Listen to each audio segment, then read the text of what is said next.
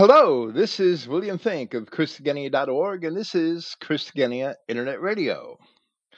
I apologize for the delay in the program. At the last minute, the very last minute, I realized the chat server interface was offline, and I played Metallica, Nothing Else Matters, right? Well, I got it back on, which took a few minutes. It is 11 years ago tomorrow since I registered the domain name Christogenea.org, and started to build my first website. Now it is getting an average of just over 110,000 unique visitors every month these last 2 years. Although, admittedly, the numbers are down somewhat since I am still only doing one podcast each week. I am hoping to resume a second. Since January 2014, when I created the current version of the website, there have been over 4.8 million podcast downloads.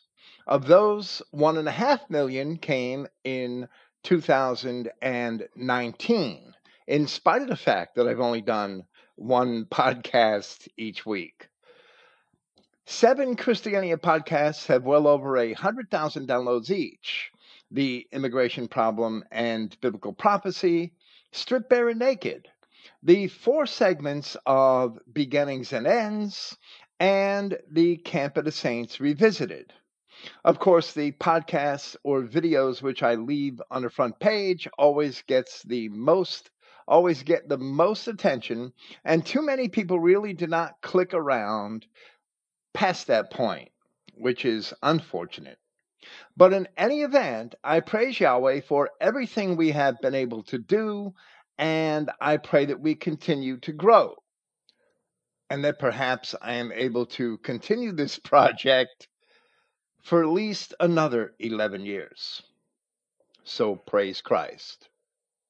This is on the Gospel of John, part 40, the Consolation of Expectation.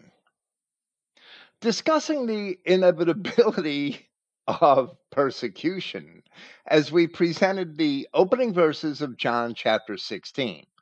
We sought to illustrate the fact that even today, all true Christians, meaning those who seek to keep the commandments of Christ, should expect to be persecuted by the society at large in one form or another.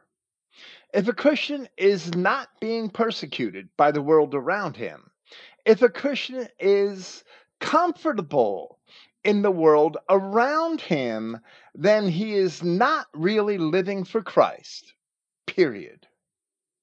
In Romans chapter 6, Paul of Tarsus had described, in part, what it means to live for Christ, as Christians who truly seek to do so should separate themselves from sin. Today's churches have become agents for the princes of this world and have created a false narrative urging their members to accept all sorts of sin and sinners based on what they call Christian tolerance. But true Christians should never be tolerant of sin. The true Christian should have already walked away from sin as well as from those who remain in sin. In that chapter, Paul had written, in part, in Romans chapter 6, "For if we have been planted together in the likeness of his death, we shall also be in the likeness of his resurrection, knowing this, that our old man is crucified with him, that the body of sin might be destroyed, that henceforth we should not serve sin. For he that is dead is freed from sin. Now, if we be dead with Christ," and I'm reading the King James Version, it's straightforward enough for our purposes here, "we believe that we shall also live with him, knowing that Christ, being raised from the dead, dies no more. Death has no more dominion over him. For in that he died unto sin once, but in that he lives unto God. Likewise, reckon ye also your members, yourselves, to be dead indeed unto sin, but alive unto God through Jesus Christ our Lord. Let not sin, therefore, reign in your mortal body, that you should obey it in the lusts thereof. Neither yield ye your members as instruments of unrighteousness unto sin, but yield yourselves unto God as those that are alive from the dead, and your members as instruments of righteousness unto God. Obviously, Paul was speaking of a metaphorical death, as he wrote earlier in that same chapter, that know ye not that so many of us, as were baptized into Jesus Christ, were baptized into his death. Therefore, we are buried with him by baptism into death, that like as Christ was raised up from the dead by the glory of the Father, even so we also should walk in newness of life. So true Christians should see the sinful nature of the physical body as being dead, so that they can live in the spirit, which keeps the commandments of God. Writing later on of sin and the lusts of the body, in Romans chapter 7, Paul said, "For we know that the law is spiritual, but I am carnal, sold under sin." In the Roman society of the first century, as it is apparent from Paul's epistle to the Romans, as well as from the writings of pagans, such as Cornelius Tacitus and Suetonius, sodomy, adultery, fornication, and other forms of lascivious, other immoral acts were becoming rather fashionable, even among the highest classes of the citizens. Even many of the archaeological discoveries at Pompeii are consistent with this view of the prevalence of Roman decadence. So in Romans chapter 1, Paul had written about male and female sodomy, or homosexuality as it is called today. And among a list of other sins, he attested that not only were those who did such things worthy of death, but also those who approved of them. Today, most so called Christians in our Western society are also approving of sodomites, transsexuals, and other such sinners. And anyone who openly stands against this abhorrent behavior is indeed persecuted. Just try refusing some dyke couple a wedding cake. But the commandments of Christ and sin, as it is defined in the law of God, have not changed. What was sin at Sinai and what was considered sin by the first century apostles of Christ is still sin today.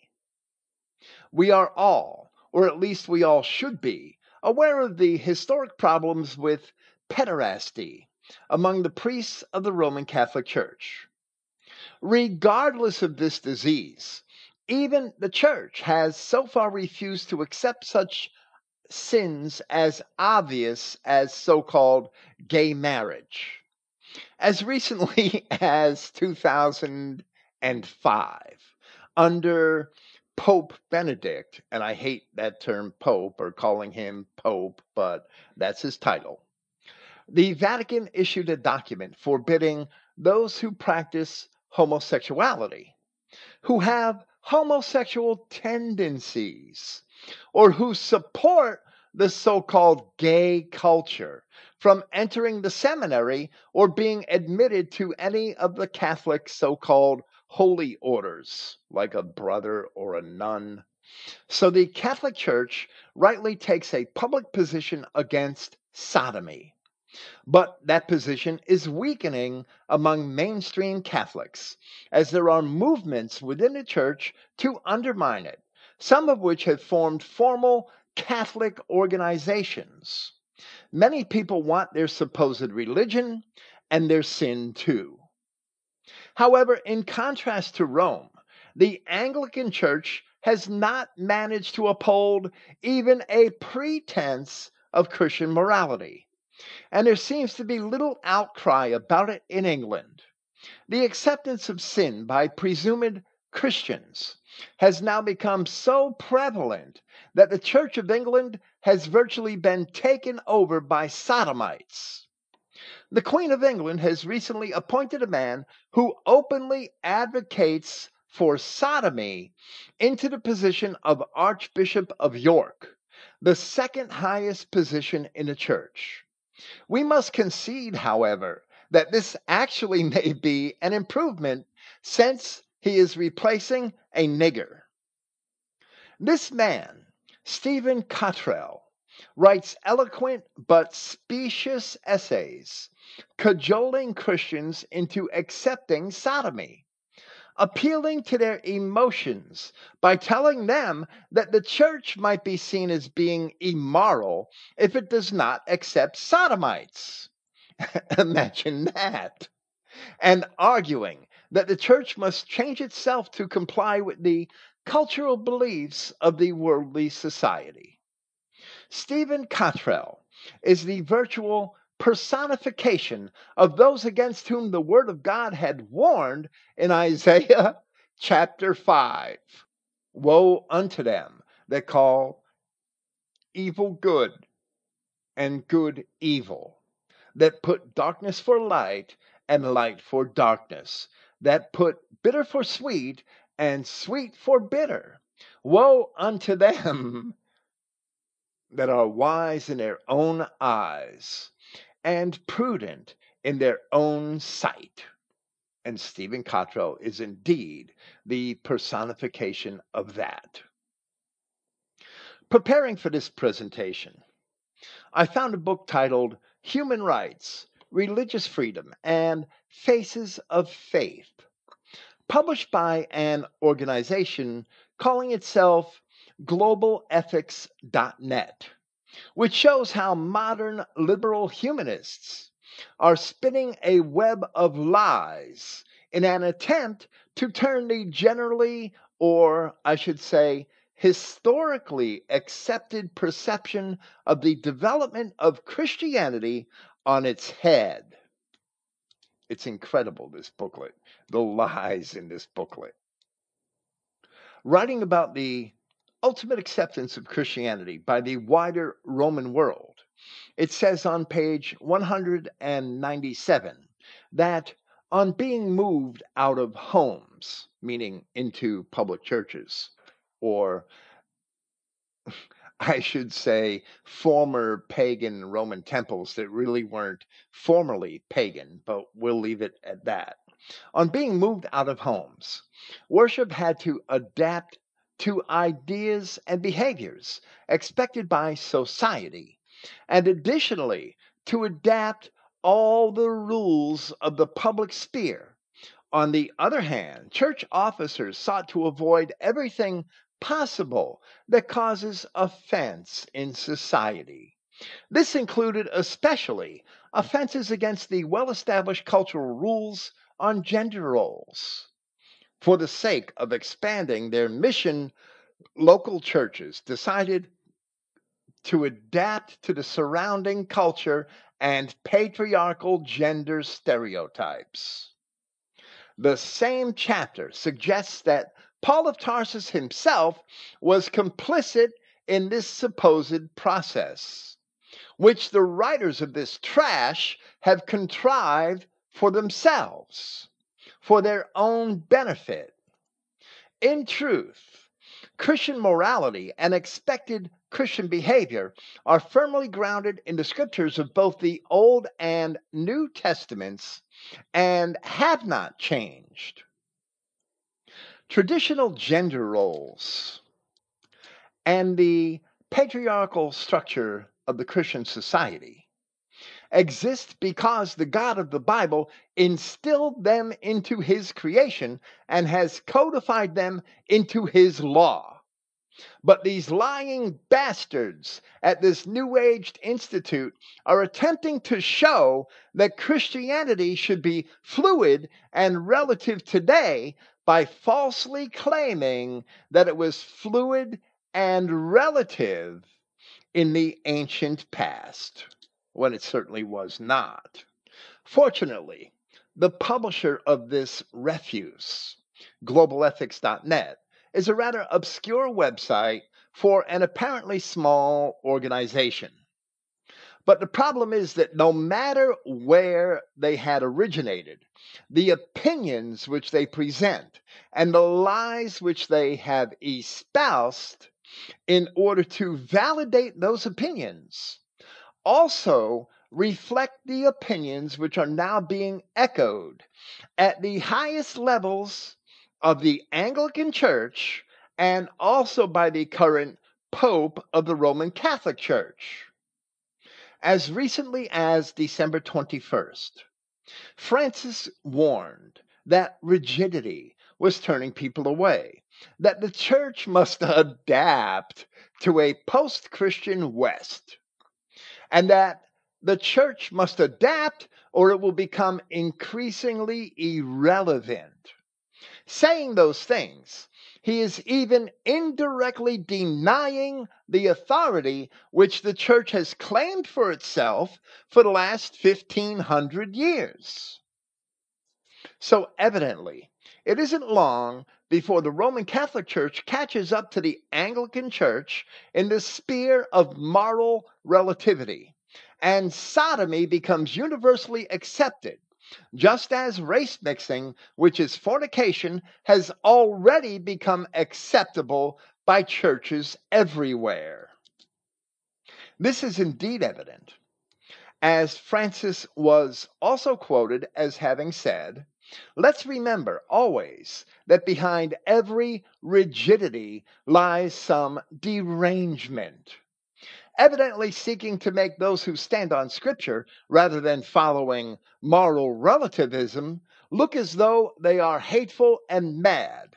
In fact, Francis would believe that Yahweh God Himself is deranged, no doubt, because Yahweh God said, "I changeth not."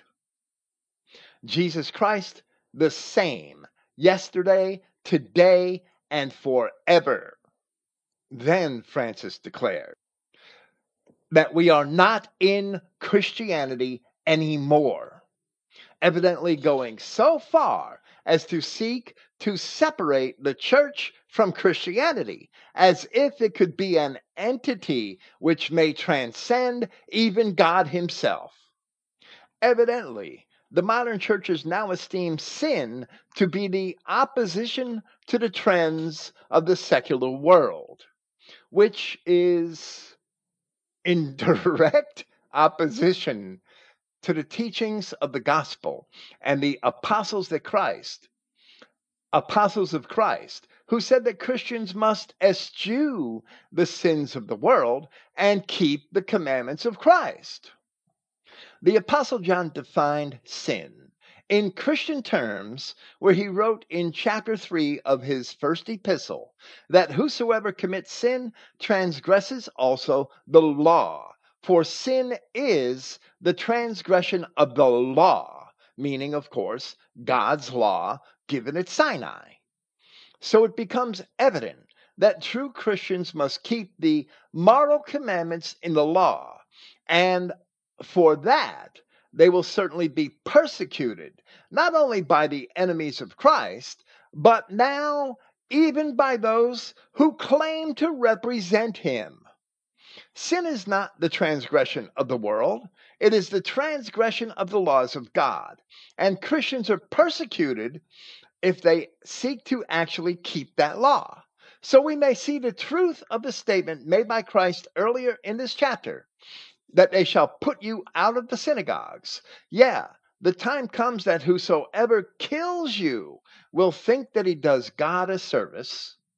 That warning may be just as relevant and ultimately just as valid in modern times as it was back when Christ had first spoken those words.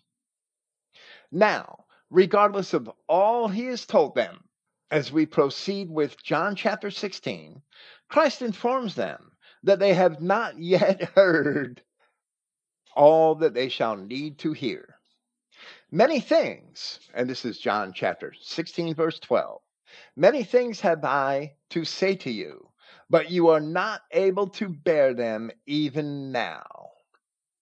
So, as we had explained in our commentary on verse 4 of this chapter last week, then and even earlier in John, Yahweh God does indeed dispense information on a need to know basis. While the practice is not explained in the Old Testament, it is certainly implicit. For example, in the giving of the law from Sinai to Deuteronomy, or in the promises to Abraham, which, as they are revealed in Genesis, were elaborated upon as he advanced in both years and in his commitment to the faith. Now Christ once again reveals how they will continue to learn. But when he should come, the Spirit of truth, he shall guide you in all truth. For he shall not speak by himself, but as many things as he shall hear, he shall speak, and he shall report to you the coming things. He shall report to you the coming things. There's a couple of important things going on here. At the end of part 35 of our commentary on this gospel, titled Empathy and Altruism, and at the beginning of part 36, titled The Way, we made the assertion that even after all of this time which they had spent with Christ, the apostles still had much to learn. This passage alone is proof enough of that assertion. And some of the learning experience which they had later in life is recorded in the book of Acts. But even greater learning is reflected later on when they wrote their epistles. Of course, John received many things by the Spirit, and especially those which he recorded in the revelation of Yahshua Christ. But James, Peter, and Jude also wrote of coming things in their epistles. For example, and this is where we tie this scripture in with our introduction this evening. For example, in 2 Peter chapter 2, we read, "But there were false prophets also among the people, even as there shall be false teachers among you, who privily shall bring in damnable heresies, even denying the Lord that bought them." The Catholic Church taking the position that we are not in Christianity anymore, and bringing upon themselves swift destruction. Of course, we can't wait for that day. "And many shall follow their pernicious ways, by reason of whom the way of truth shall be evil spoken of. And through covetousness they shall with feigned words make merchandise of you, whose judgment now of a long time lingers not, and their damnation slumbers not." Now, we may think that this applies to any time after Christ, as there were false teachers of Christianity from the first century, and as religion has also been abused for profit throughout the ages. But a few verses later, Peter himself reveals what sort of false teachers he had envisioned, where he makes comparisons to the time of Noah, when all but 8 of the children of Adam were condemned for race mixing with the fallen angels, and of Sodom and Gomorrah, which were punished drastically for those same sins and many others, from which we had the term sodomy today.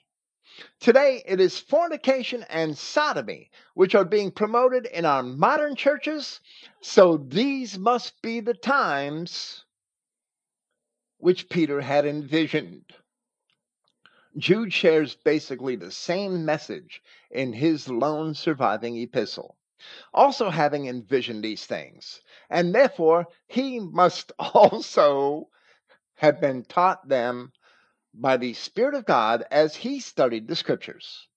This is apparent where he then cites Enoch, and speaking of the same evil times which Peter foresaw, he says, "Behold, The Lord cometh with 10,000s of his saints, to execute judgment upon all, and to convince all that are ungodly among them of all their ungodly deeds which they have ungodly committed, and all of their hard speeches which ungodly sinners have spoken against him.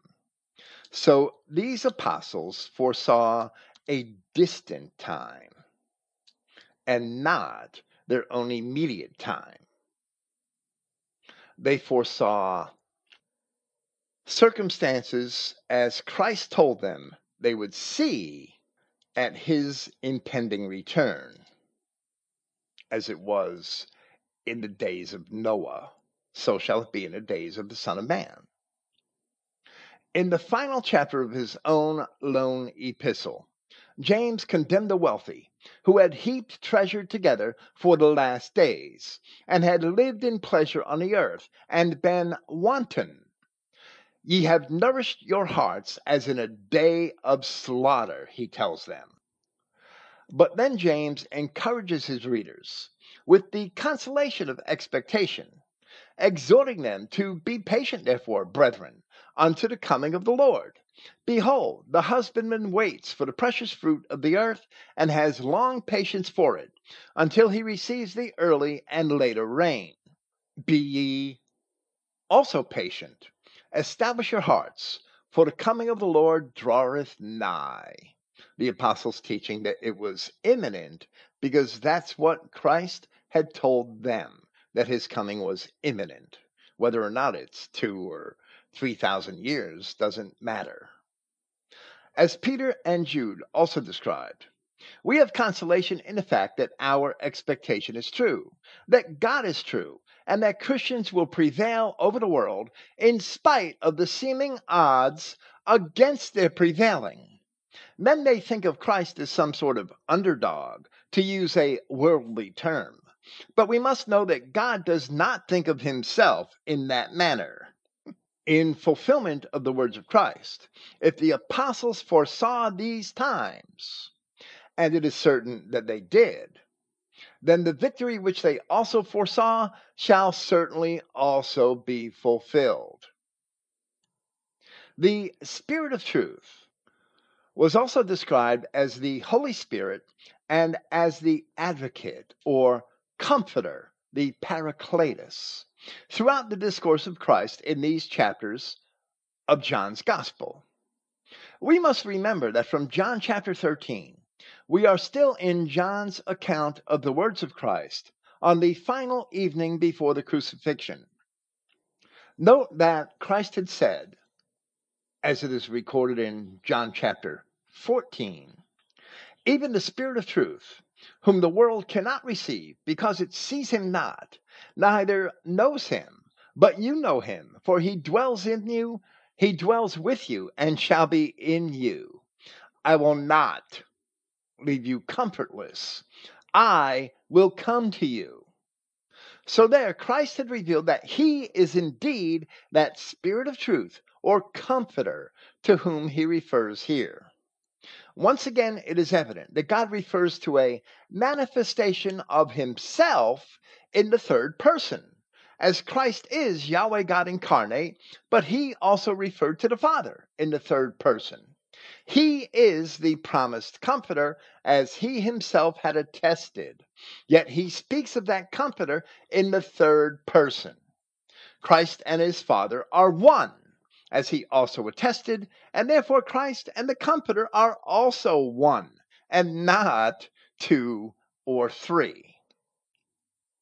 Then, immediately after identifying himself as the Comforter in John chapter 14, Christ had exclaimed that yet a little while, and the world sees me no more, but you see me, because I live, you shall live also.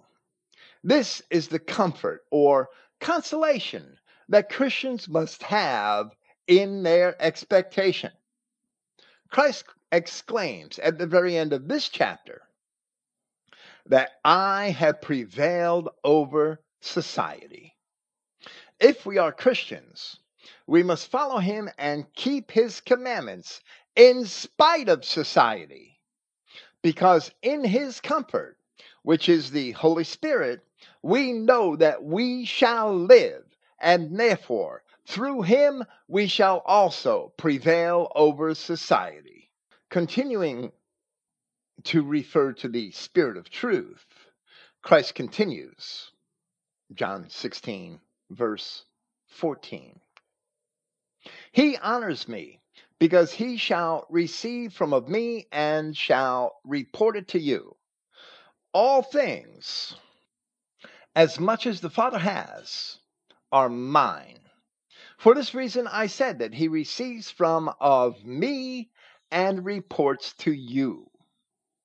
Verse 15 is absent in its entirety in the 3rd century papyrus P66 and in the Codex Sinaiticus, which the editors of the Nestle Aland Novum Testamentum Graece seem to justifiably attribute to a copyist's error, which was most likely committed because of the similarity of the final words of the verse with those of verse 14.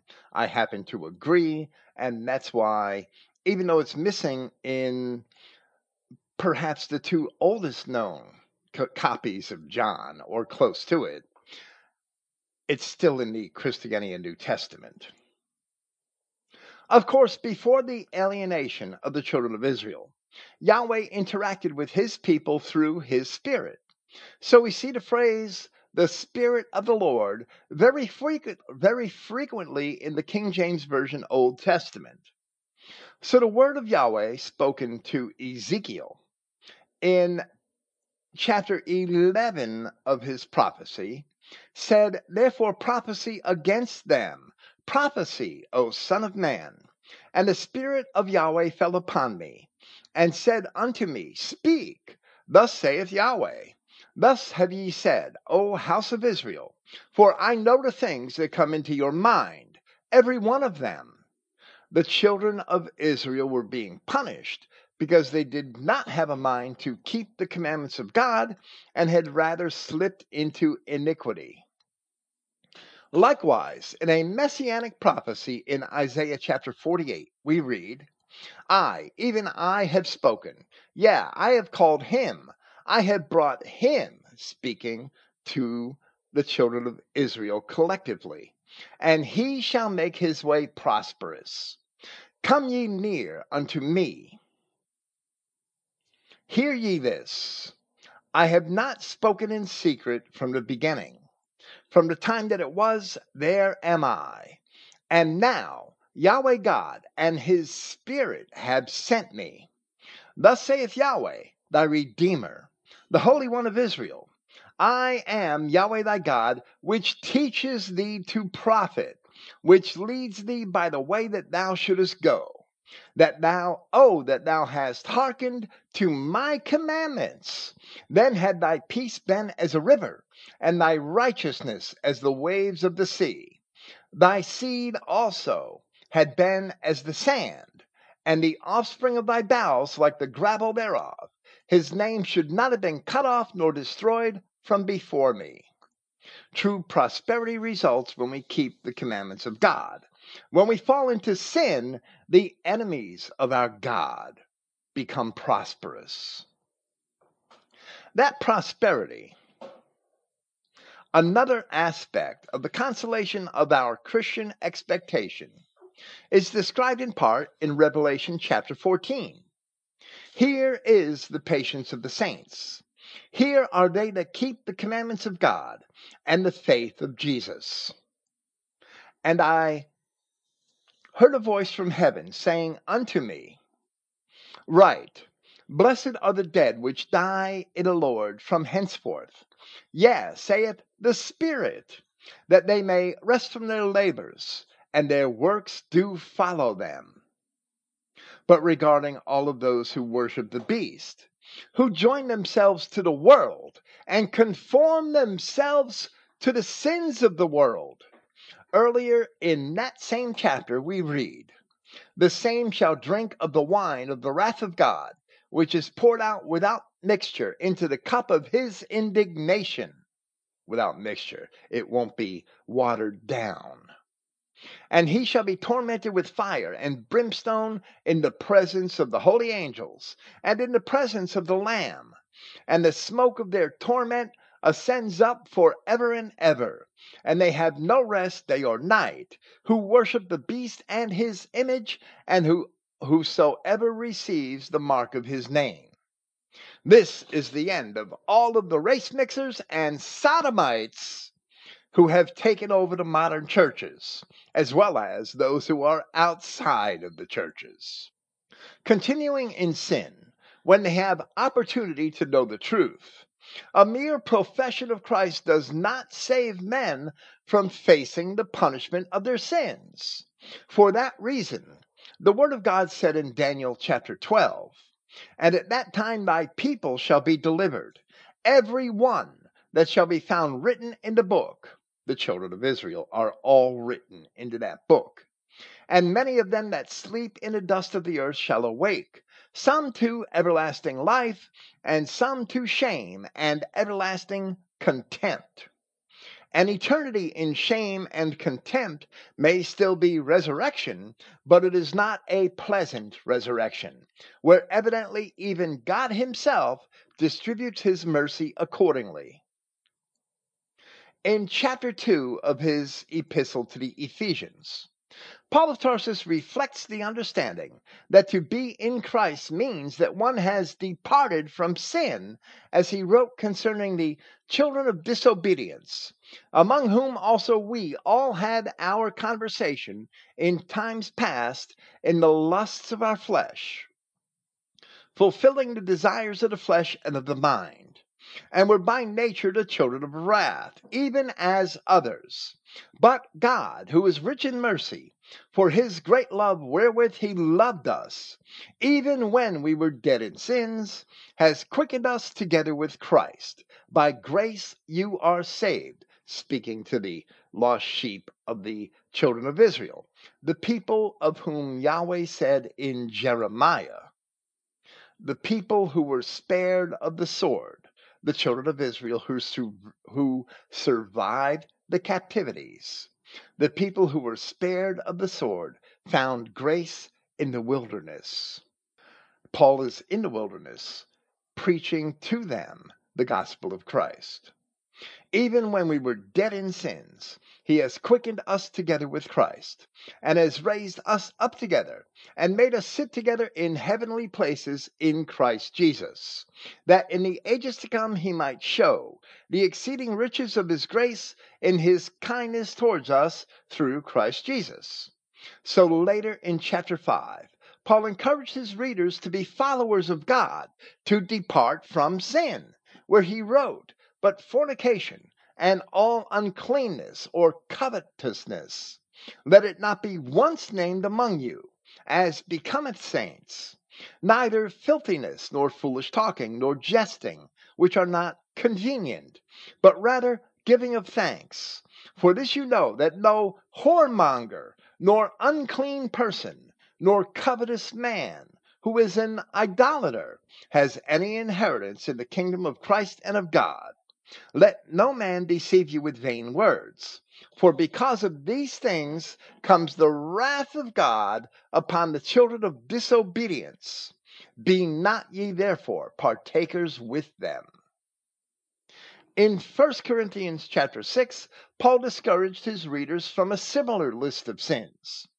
"Be not deceived, neither fornicators, nor idolaters, nor adulterers, nor effeminates," trannies would fall right into that category, "nor abusers of themselves with mankind," speaking about sodomites, "nor thieves, nor covetous, nor drunkards, nor revilers, nor extortioners shall inherit the kingdom of God." We can all, being sinners, enter into the kingdom of God, but we had better repent of those sins. And the time to repent is here and now, not then. Likewise, in 1 Timothy chapter 1, he mentioned them that defile themselves with mankind in a similar context.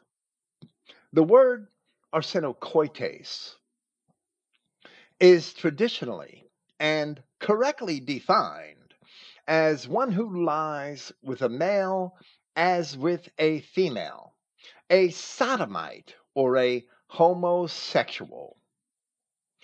It is the same word that secular Greek writers had used to describe sexual acts between men. It is punishable by death under the law and condemned in the New Testament as well. As we have said, Paul explained at the end of Romans chapter 1 that not only those who commit such acts are worthy of death, but also those who approve of the men who commit them. It is no wonder that with the Roman Catholic Church slowly moving away from its own traditional view of Christianity, or I should say from its own view of traditional Christianity, the current Pope would exclaim that we are not in Christianity anymore. The world is indeed corrupt. The churches have joined the corrupted world. And the consolation of our expectation is that we shall indeed overcome the world because our God has already overcome the world. But true Christians also have an obligation to separate themselves from those corrupt churches. Once again, Christ continues by speaking of his current circumstances. Shortly, and you shall no longer see me. Then again, shortly, and you shall see me. Earlier this same evening, in John chapter 14, Christ offered them an expectation of consolation where he told them, Yet a little while, and the world sees me no more, but ye see me. Because I live, ye shall live also. But they still did not understand him. And we see that again here as they continue to question him. Now, where I say earlier this same evening, I don't mean in our presentation this evening. I mean in this conversation, this discourse which Christ has with his apostles, which began at the end of the so called Last Supper in John chapter 13. From John chapter 13 all the way through John chapter 17, we have one unbroken discourse between Christ and his apostles as they conduct and finish the Last Supper, as they depart from that house, as they travel to the Mount of Olives, as they enter the Garden of Gethsemane where he is arrested. All those chapters are really one discussion which Christ had with his apostles over the course of a single evening. So we see again here that they still did not understand him. Therefore, some from among his students said to one another, What is this which he says to us? Shortly, and you shall not see me. And then again, shortly, and you shall see me, and that I go to the Father. Then they said, What is this he speaks? Shortly, we do not know what he says. There are notes here where some manuscripts interchange forms of the words laleo and lego, words which can mean either say or speak. The differences in this passages between the words say and speak are arbitrary, and we have say where the verb laleo appears and speak where lego appears. The two words being synonyms, surely I did not carry that practice throughout the entire Christogenea New Testament. Even though Christ had told them much earlier, and on at least several occasions, that he must go unto Jerusalem and suffer many things of the elders and chief priests and scribes, and be killed, and be raised again in the third day, as it reads in Matthew chapter 16. The apostles still did not understand that it is that same thing to which he had been referring throughout this discourse. So the questions continue. Yahshua knew that they desired to ask him. And he said to them, Concerning this you inquire with one another, because I said, Shortly, and you shall not see me, then again, shortly, and you shall see me. Now his answer offers consolation regarding a more immediate expectation in verse 20. Truly, truly, I say to you that you shall weep and lament, but society shall rejoice. You shall be grieved, but your grief shall be made into joy. So Christ foretells of immediate grief for his disciples and of the joy they would realize once they are past that grief. Once again, this is also a repeat and an elaboration on things which Christ had explained to them earlier this evening, as we read in John chapter 14 from verse 28. You have heard how I said unto you, I go away and come again unto you. If you loved me, you would rejoice, because I said, I go unto the Father, for my Father is greater than I. There we explained that the apostles did indeed realize that joy. And in their epistles, they wrote about the joy which they had in Christ and had implicitly described it as the ultimate consolation of our Christian expectation. For example, where Peter wrote to the Christians of Anatolia in his first epistle that the trial of your faith, being much more precious than that of gold that perishes, though it be tried with fire, might be somehow found, might be found unto praise and honor and glory at the appearing of Jesus Christ, whom having not seen you love, in whom, though now you see him not, yet believing, you rejoice with joy unspeakable and full of glory, receiving the end of your faith, even the salvation of your souls. Now Christ compares the process which his disciples would suffer of grief and pain followed by joy to a woman in childbirth. When a woman gives birth, she has pain because her hour has come. But when she should give birth to the child, no longer does she remember the distress on account of the joy because a man has been born into society, or into the world, if you will.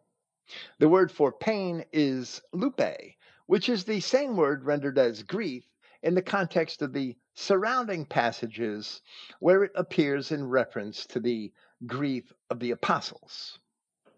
In Isaiah chapter 66, this same analogy was used of the ultimate deliverance of the saints and the destruction of the enemies of God, where it must also be speaking of those same future circumstances that the apostles had foreseen and which we evidently suffer under today. But it was also speaking of the fate of the Israelites of the Assyrian captivity, as all prophecy has both an immediate and a transcendental fulfillment. So we read from Isaiah 66:4, and we will tarry with this chapter for a few minutes. I also will choose their delusions and will bring their fears upon them. Because when I called, none did answer. When I spoke, they did not hear. But they did evil before mine eyes, and chose that in which I delighted not. And this is important because, as Paul explained in Romans chapter 1, sodomy was not the sin they were being punished for, or that they were going to be punished for. The sin that the Romans were going to be punished for was because they had taken the word, the truth of God, and turned it into a lie with their paganism.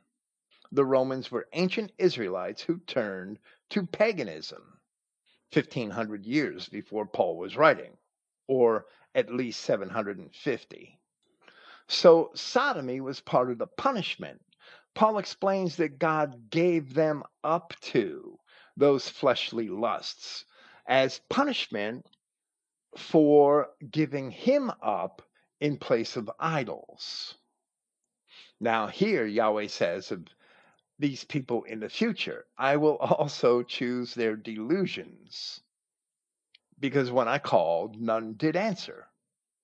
And here we have all of these people today turning to sodomy and this tranny craze, and next it's pedophilia, and then it's bestiality, and there's no end to the madness. It's going to keep declining until the end, until they are all destroyed. Hear the word of the Lord, ye that tremble at his word. Your brethren that hated you, that cast you out for my name's sake. Christ telling his Christian disciples that keeping his commandments, they would be cast from the synagogues, or perhaps today from the churches. Your brethren that hated you, that cast you out for my name's sake, said, let Yahweh be glorified, but he shall appear to your joy, and they shall be ashamed. Here it is evident that men who sought to keep the commandments of God have suffered throughout history, even long before Christ had warned his apostles of that same thing. Continuing with Isaiah, a voice of noise from the city, a voice from the temple, a voice of Yahweh that renders recompense to his enemies. Before she travailed, before she brought forth, before her pain came, she was delivered of a man child. Who had heard such a thing? Who has seen such things? Shall the earth be made to bring forth in one day, or shall a nation be born at once? For as soon as Zion travailed, she brought forth her children. And these children are the nations which would result from the deportations, the captivities and deportations of the children of Israel, to which Paul was referring in Romans chapter 4 and in Galatians chapters 3 and 4 and elsewhere in his epistles. Again, continuing with Isaiah, shall I bring to the birth and not cause to bring forth, saith Yahweh? Shall I cause to bring forth and shut the womb, saith thy God? Rejoice ye with Jerusalem, and be glad with her. All ye that love her, rejoice for joy with her. All ye that mourn for her, that ye may suck and be satisfied with the breasts of her consolations, that ye may milk out and be delighted with the abundance of her glory. For thus saith Yahweh, behold, I will extend peace to her like a river, and the glory of the nations like a flowing stream. Then shall ye suck, ye shall be borne upon her sides, and be dandled upon her knees. As one whom his mother comforts, so will I comfort you, and you shall be comforted in Jerusalem. And when ye see this, your heart shall rejoice, and your bones shall nourish like an herb. And the hand of Yahweh shall be known toward his servants, and his indignation toward his enemies. All this is metaphorical of the ministry of Christ. For behold, Yahweh will come with fire, and with his chariots like a whirlwind, to render his anger with fury, and his rebuke with flames of fire, the second coming of Christ. For by fire and by his sword will Yahweh plead with all flesh, and the slain of Yahweh shall be many. They that sanctify themselves and purify themselves in the gardens behind one tree in the midst, eating swine's flesh, and the abomination, and the mouse, shall be consumed together, saith Yahweh. For I know their works and their thoughts. It shall come that I will gather all nations and tongues, and they shall come and see my glory. In the end, all nations and tongues of the dispersed children of Israel shall be gathered, as the context also now indicates in a passage which also reveals the identity of the dispersed children of Israel. And I will set a sign among them, and I will send those that escape of them unto the nations, to Tarshish, Pul, and Lud that draw the bow, to Tubal and Javan, to the isles afar off that have not heard my fame, neither have seen my glory, and they shall declare my glory among the nations. I know the King James originally says Gentiles, but it should be nations. And all of this has a double fulfillment. The first fulfillment was with the fall of Jerusalem, of which Jeremiah was writing, that the children of Israel should have joy in its fall because greater things would come of it, like a woman giving birth to a child. But it has another fulfillment, as we shall see. Not 200 years after Isaiah had written these words, indicating where the children of Israel, taken into captivity, were going to be sent, the people historically known as Cimmerians, Galatae, who were the Gauls or the Galatians, and Scythians, the Germanic peoples of modern times, began to appear in all of these places, which can be identified along the southern coast of Europe from the region around the Caspian and Black Seas and west all the way to the Iberian Peninsula. Continuing with Isaiah, and they shall bring all your brethren for an offering unto Yahweh out of all nations upon horses, and in chariots, and in litters, and upon mules, and upon swift beasts, to my holy mountain Jerusalem, saith Yahweh, as the children of Israel bring an offering in a clean vessel into the house of Yahweh. And I will also take of them for priests and for Levites, saith Yahweh. And now, in a revelation of the distant future, the transcendental fulfillment of Isaiah's words, which all Christians should be expecting, becomes manifest as these things are prophesied anew in the revelation and have not yet been completely fulfilled. For as the new heavens and the new earth which I will make shall remain before me, saith Yahweh, so shall your seed and your name remain. And it shall come to pass that from one new moon to another, and from one Sabbath to another, shall all flesh come to worship before me, saith Yahweh.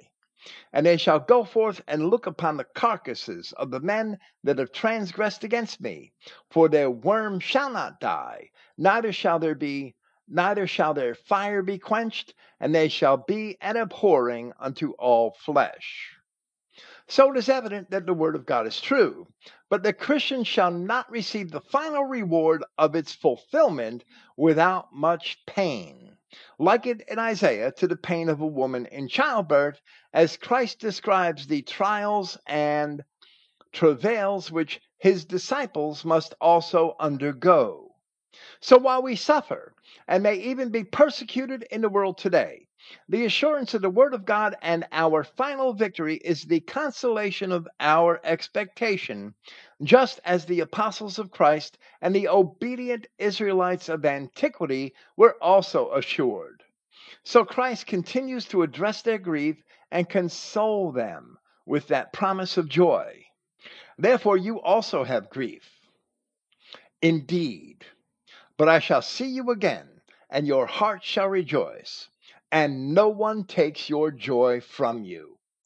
While Paul of Tarsus was not one of the original disciples, and was not present here, he nevertheless had received the Spirit of truth, and by it he understood all of these things.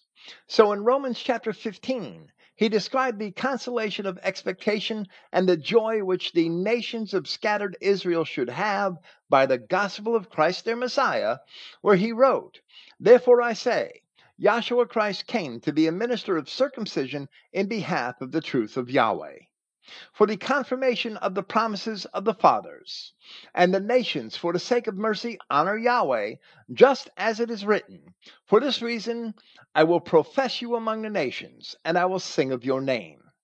And again it says, Rejoice, nations, with his people. And again, praise Yahweh, all the nations, and commend him, all the people. And again, Isaiah says, There shall be a root of Jesse, and he is arising to be ruler of nations. Upon him the nations have expectation. Now may Yahweh fill you with that hope, with all joy and peace in confidence, until you overflow with expectation, in the power of the Holy Spirit, Moreover, I am persuaded, my brethren, even I myself concerning you, that you are also full of goodness, being full of all knowledge, being able then to advise one another.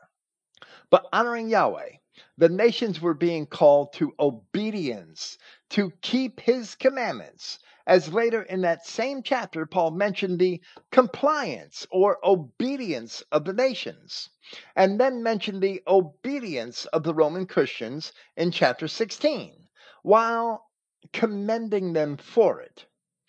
And then in the closing verses of the epistle, he once again attested that the nations were called to the submission or to the obedience of faith.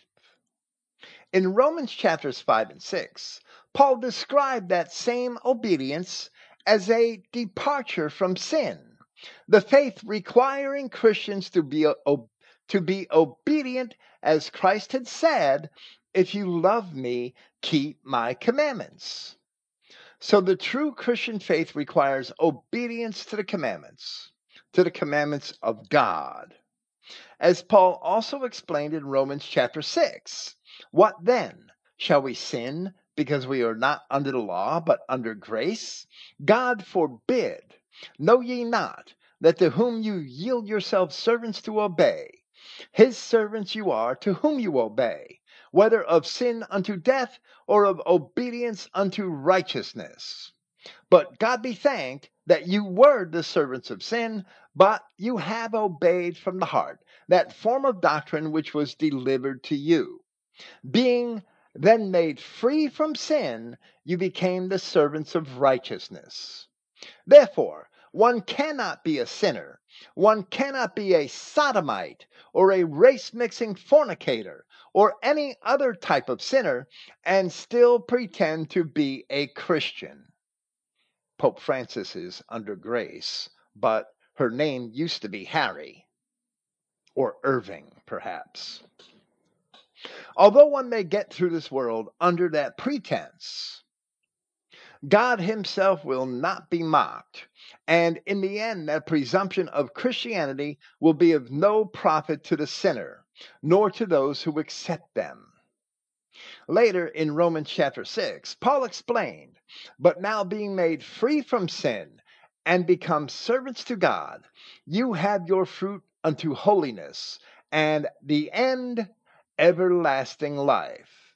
In the context of his previous explanations, being made free from sin meant that one should depart from sin, not that continuing in a sinful life would be somehow ignored or even blessed by God. It certainly will not be blessed by God. Of such men, Paul had written in Hebrews chapter 6, "For it is impossible for those who were once enlightened and have tasted of the heavenly gift and were made partakers of the Holy Spirit and have tasted the good word of God and the powers of the world to come, if they shall fall away, to renew them again unto repentance." So we see that falling away is falling into sin. "Seeing they crucified to themselves the Son of God afresh and put him to an open shame." These churches, embracing all these faggots, pedophiles, sodomites, and all these other sinners, fornicators, they crucify the Son of God afresh, attempting to put him to open shame. They've got to know what they're doing. I can't imagine they've ever read the Bible and don't know what they're doing. So Paul then exclaimed in the final verse of Romans chapter 6, "For the wages of sin is death, but the gift of God is eternal life through Jesus Christ our Lord." That gift is the Christian expectation. Now, Christ is evidently speaking of the attainment of the joy by which it brings us consolation.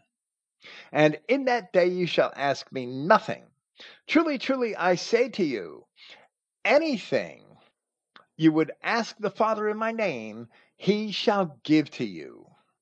The Christogenea New Testament had a minor error here. it had this verse to read in part, anything you shall ask the Father. Yet the verb is an aorist subjunctive, and it would be better read as anything you would or should ask the Father. So I have now corrected that. Strangely, the correct version stood in the translation notes, so it may have been an error in typing the translation.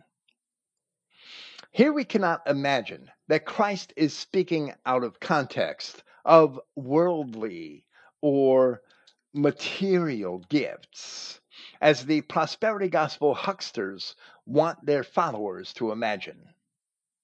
Christ is speaking of that day, meaning the day when he should come, the Spirit of truth, as he had just promised them in verse 13.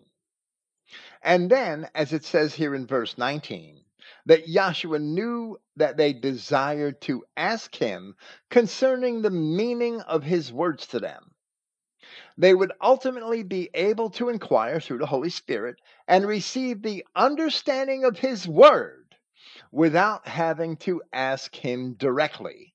That is what he means here. It cannot be put into any other context which Christ did not speak it in, which Christ did not mean it to be in. Christ put it in this context. That day is the day the Spirit of truth comes, and anything they ask is any questions they had concerning the things he told them. So in Ephesians chapter 1, Paul wrote of riches far beyond the worldly desires of the prosperity hucksters, praying for his readers that the God of our Lord Jesus Christ, the Father of glory, may give unto you the spirit of wisdom and revelation in the knowledge of him, the eyes of your understanding being enlightened, that you may know what is the hope of his calling, and what are the riches of the glory of his inheritance in the saints. So, this is what Christians should pray for, to be assured in the expectation of their consolation. That phrase works both ways. I know that I said it there opposite the title for tonight's presentation, and that is by design. It is not by accident. Until now, you have asked nothing in my name, and you shall receive. Ask, and you shall receive, that your joy would be fulfilled. The apostles have asked Christ questions directly, but evidently they had not yet thought to ask anything of God in a prayer in the name of Christ, which he has now instructed them to do. Next, he admits having spoken to them enigmatically, for which reason they have not been able to understand him completely. I have spoken these things to you in parables. The hour comes when I shall no longer speak to you in parables, but with frankness I shall report to you concerning the Father. These reports are not found in the records of our New Testament scriptures, as even in Acts chapter 1, after the resurrection and immediately before his ascension, Christ did not answer their questions fully. Evidently, their answers would only come through their future prayers and study of scriptures by the Holy Spirit or Spirit of truth. Paul would later write in his first epistle to the Corinthians, "But as it is written, eye has not seen nor ear heard, neither have entered into the heart of man the things which God has prepared for them that love him. But God has revealed them unto us by his Spirit. For the Spirit searches all things, yeah, the deep things of God." Christ continues, verse 26. "In that day you shall ask in my name, and I do not say to you that I shall ask the Father for you. For the Father himself loves you, because you have loved me and you have believed that I came out from Yahweh." Yahshua Christ is Yahweh God incarnate, the physical manifestation of God in his creation. And therefore he was the light made at the beginning of the world, even before the creation of the sun, moon, and stars. And at the end, in Revelation chapter 21, where the city of God is described, he is the light once again, as the city had no need of the sun, neither of the moon to shine in it, for the glory of God did lighten it, and the Lamb is the light thereof. The glory of God produces the light, which is Christ. So he is from God, but he also is God, God incarnate. As we also explained early in this commentary, the assertion that Yahshua Christ is the light come into the world is a direct refutation of the ancient claims of kings to be the bearers of light, as kings were the lawgivers in ancient societies. Yet Christ is the true light and the only righteous lawgiver. Being the Holy Spirit, as he has also attested, his children may inquire through his Spirit, if indeed they keep his commandments, so that he may dwell with them. This he said in John chapter 14. Jesus answered and said unto him, If a man loves me, he will keep my words, and my Father will love him, and we will come unto him, and make our abode with him. He that loves me not keeps not my sayings. As Pope Francis said, we are not in Christianity anymore. And of course, the Catholic Church was never really Christian. They were never right. But now they admit that they've forsaken Christianity. If a leader of a true church of God wanted to remain steadfast in the truth, he might say the world is not in Christianity anymore. But he certainly wouldn't say that about his church, or with the general expression, we are not in Christianity anymore. He that loves me not keeps not my sayings. And the word which you hear is not mine, but the Father's which sent me. So all of these modern clerics who bless fornicators and sodomites obviously cannot love either Christ or God. But as John also attested in chapter 1 of this gospel, Christ is the true light which lights every man that comes into the world, and he was in the world, and the world was made by him, and the world knew him not. The supposed church leaders who attempt to conform what they call Christianity to the whims and sins of the world evidently do not know God. I came from the Father, and I spoke to society. And again, I leave society, and I go to the Father. The apostles still did not quite understand this. So now they exhort him to speak plainly.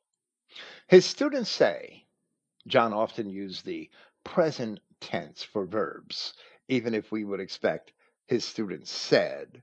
I translated it to the best of my ability according to the tense that John actually used. His students say, Look, now, you speak with frankness and speak not with any parable.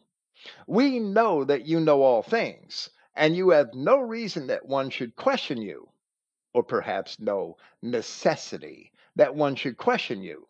By this we believe that you have come out from Yahweh.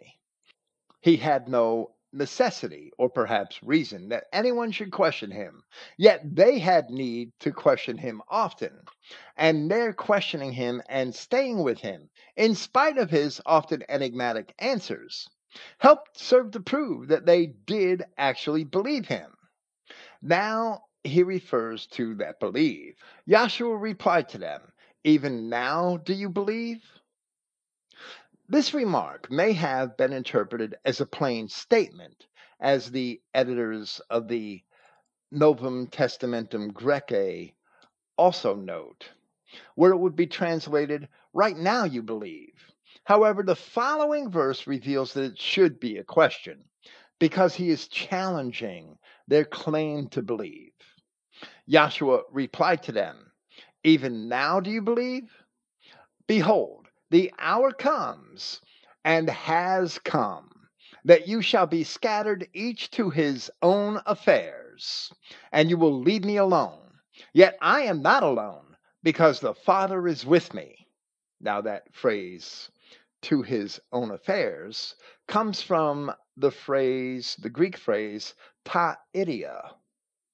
Ta idia is translated his own, period. In John chapter 1, verse 11, in the King James Version, where we have copious notes explaining precisely what that means, his own lands. Ta idia may be his own affairs, or perhaps his own place.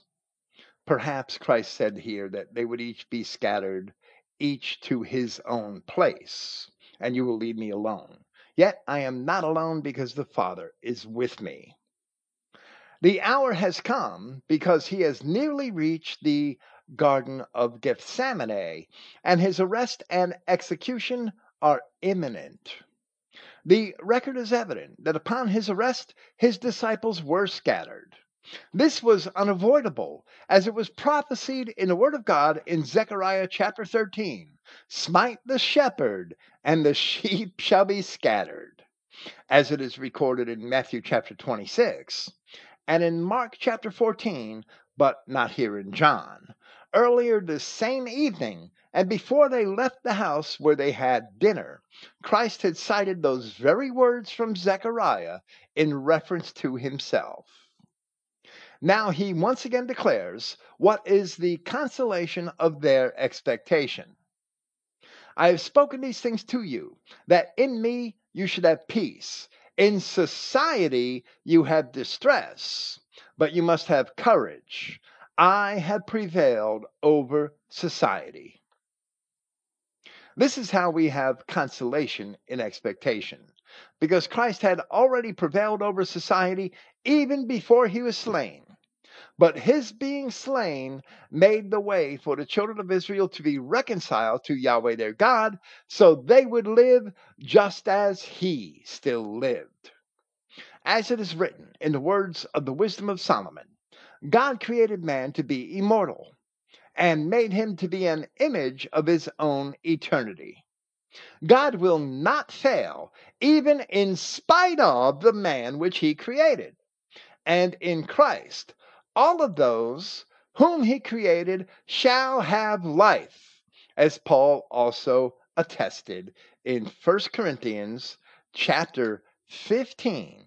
"For as in Adam all die, even so in Christ shall all be made alive. But all of the bastards shall be destroyed. And if any of those charlatans who are leading the Christians of the West into fornication and sodomy still attain to that resurrection, if they indeed be among his people in the first place, then surely theirs will be a resurrection into shame and everlasting contempt. The look on Stephen Cottrell's face will be priceless. I named him the coming Bishop of York and advocate of sodomy because I believe he is probably an Adamic man, an Anglo-Saxon. But Pope Francis, he's a devil and he's a bastard and he's going to be destroyed. Of that, I have no doubt. Praise Yahweh. Thank you for listening, and good night.